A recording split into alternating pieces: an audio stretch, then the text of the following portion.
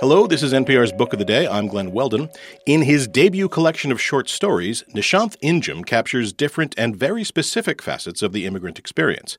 His protagonists grapple with the thrill of coming to the U.S. and the profound sense of loss over what they've left behind in India. Family, friends, food, culture, the things that always made them feel whole, centered, part of something. Now they can only hover between nations, between communities, between worlds, as their new lives gradually come into sharper relief and their old ones fade away. Injam talked with Sasha Pfeiffer on Weekend Edition Sunday. This message comes from NPR sponsor BritBox, helping people discover a world of British TV, including new original drama Time, starring Jodie Whittaker, Tamara Lawrence, and Bella Ramsey, streaming at BritBox.com/NPR. Support for NPR and the following message come from Sattva. Sattva luxury mattresses are every bit as elegant as the most expensive brands, but because they're sold online, they're about half the price. Visit SAATVA.com/NPR and save an additional $200. Nishanth Injam grew up in a small town in India, and he struggled to adapt to life in the U.S. He wasn't a writer, he worked as a software engineer, but he found himself pouring his immigration experiences into short stories. The title of his debut collection is The Best Possible Experience. It's about being an immigrant, living in a new culture that's sometimes confusing, and longing for your home country even though you no longer feel quite at home there. In a story called The Math of Living, a software developer anticipates his annual trip to India. In the cab, my father will ask me either F or G before proceeding to tell me everything that has changed in the city since I last visited. My mother will ask H questions about the food I'd like to eat. I will enjoy this attention, this care that was missing when I was a child. As you can hear in that excerpt read by Nishanth Injam, his character uses the language of math to explain what he expects when he finally gets there. It's inevitable that J minutes later, my parents will start quarreling. That's just who they are. They can't help it. I'll start feeling anxious. I'll never be as happy as I am in the moment I arrive. The magic will be over. All that's left, mundanity. I'll briefly feel like rescheduling the return flight I have in K days and going back to work. But I can't do that to my parents. Their faces are still glowing, and I wonder if love is a candle lit by distance. Nishanth, I love that last line. I wonder whether love is a candle lit by distance. It says so much about being together, being apart. The character in this story works for the Chicago Tribune. So can you tell us about that character and how that person connects to you in your life? I think this story is very closely drawn from my own life in that I also worked at the Chicago Tribune, and I was doing these flights back home, and I would always be counting down the month before I would go home, just so that I could be home, united not only with my family, but also united with the self that I was before I left home. Immigration it's a sort of one-way journey in a way. That's interesting. You're right. It ends one version of you and then creates another version in a sense. Right. In this country, we glorify immigrants, and sometimes rightly so. But I think there is a real cost to immigration that happens on a personal level. I think that not only do you lose that self, but you also lose the memories that made up who you are. Because memory is ultimately anchored in place.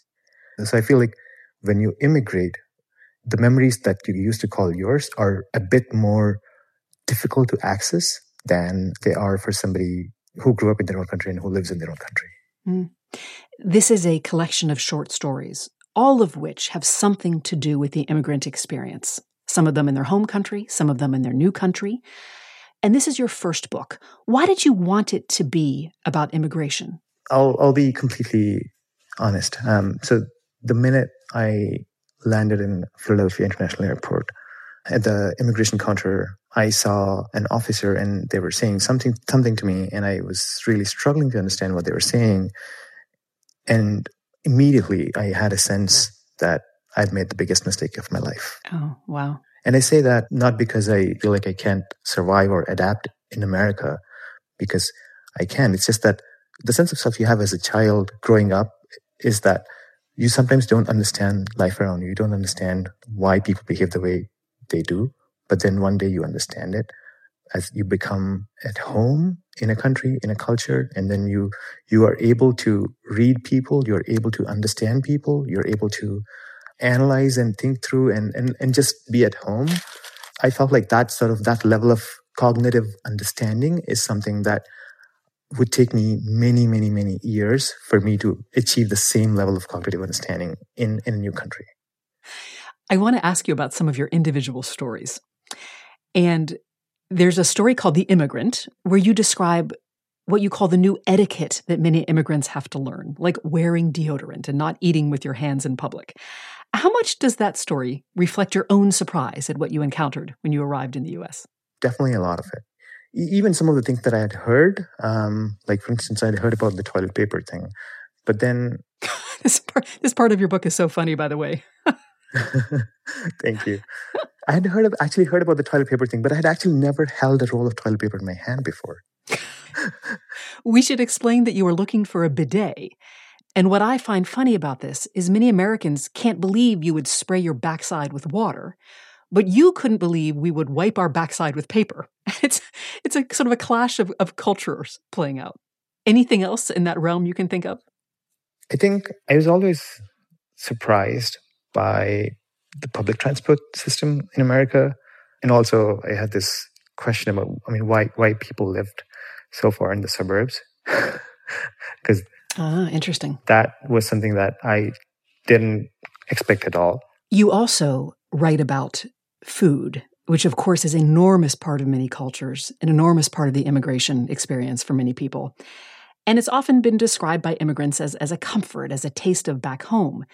You have a very funny story called Lunch at Patty's, where you describe how food can also be a source of anxiety. Can you talk about how that played out for you a bit?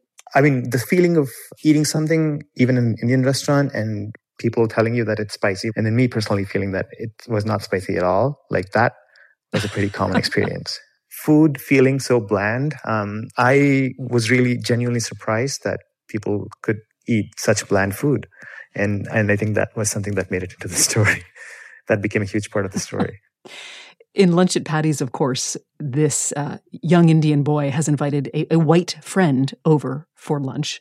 And his dad in particular is just panicking. What does a little white boy want to eat? What do we put on salad? How do you make a sandwich? Again, very, very funny because it's not what a typical Indian family might eat in their home country. Yeah. I had actually never eaten a sandwich before I moved here. I'd never had pasta before. I didn't know what constituted salad. And and to hear, all those terms and then learn what those are, that was definitely a part of my experience. Yeah. We have touched on this a bit, but I noticed that on Twitter, you wrote, and this is the quote, "I wrote this book over 7 difficult years in this country. In the course of writing this book, I lost nearly everything I cared about. This book kept me going when everything seemed pointless." And I was surprised to hear that because the book is so rich and so beautiful and I enjoyed reading it. And to think in a way that it came out of a place of sadness. Was the book kind of a joyful counterpoint to some of the hard things you were going through, or a way for you to channel your loneliness as well as your happiness? Certainly. For example, if I was, writing those comic scenes can be funny and therapeutic in some ways.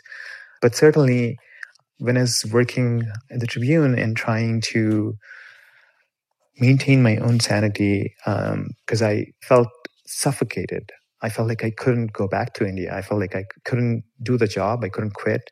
It felt like I had the chain around my neck. And so to escape that feeling, I began writing as a way of creating this alternative world where I could be free, where I could be, in a way, close to the home and to the self I was.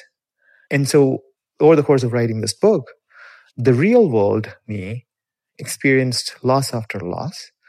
And the book self, the worlds that I was creating, I kept them as alive as possible because I needed to find beauty so that I could still live a meaningful life. That's Nishanth Injam. He is the author of The Best Possible Experience. Thank you very much. Thank you.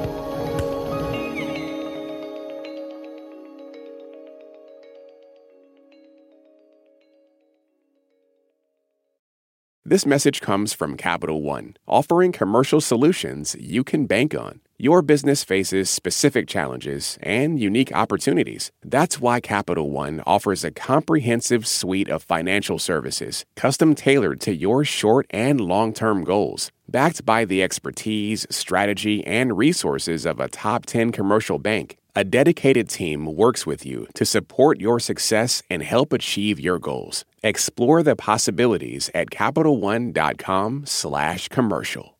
This message comes from NPR sponsor BetterHelp. When you're carrying around a lot of stress, therapy is a safe space to get it off your chest. If you're considering therapy, give BetterHelp a try at BetterHelp.com/NPR to get 10% off your first month. Is it possible to engineer our way out of the climate crisis? Some entrepreneurs want to shoot particles into the stratosphere to combat global warming. Experts say regulations on this technology aren't keeping up. The world of solar geoengineering on the latest episode of The Sunday Story from NPR's Up First podcast.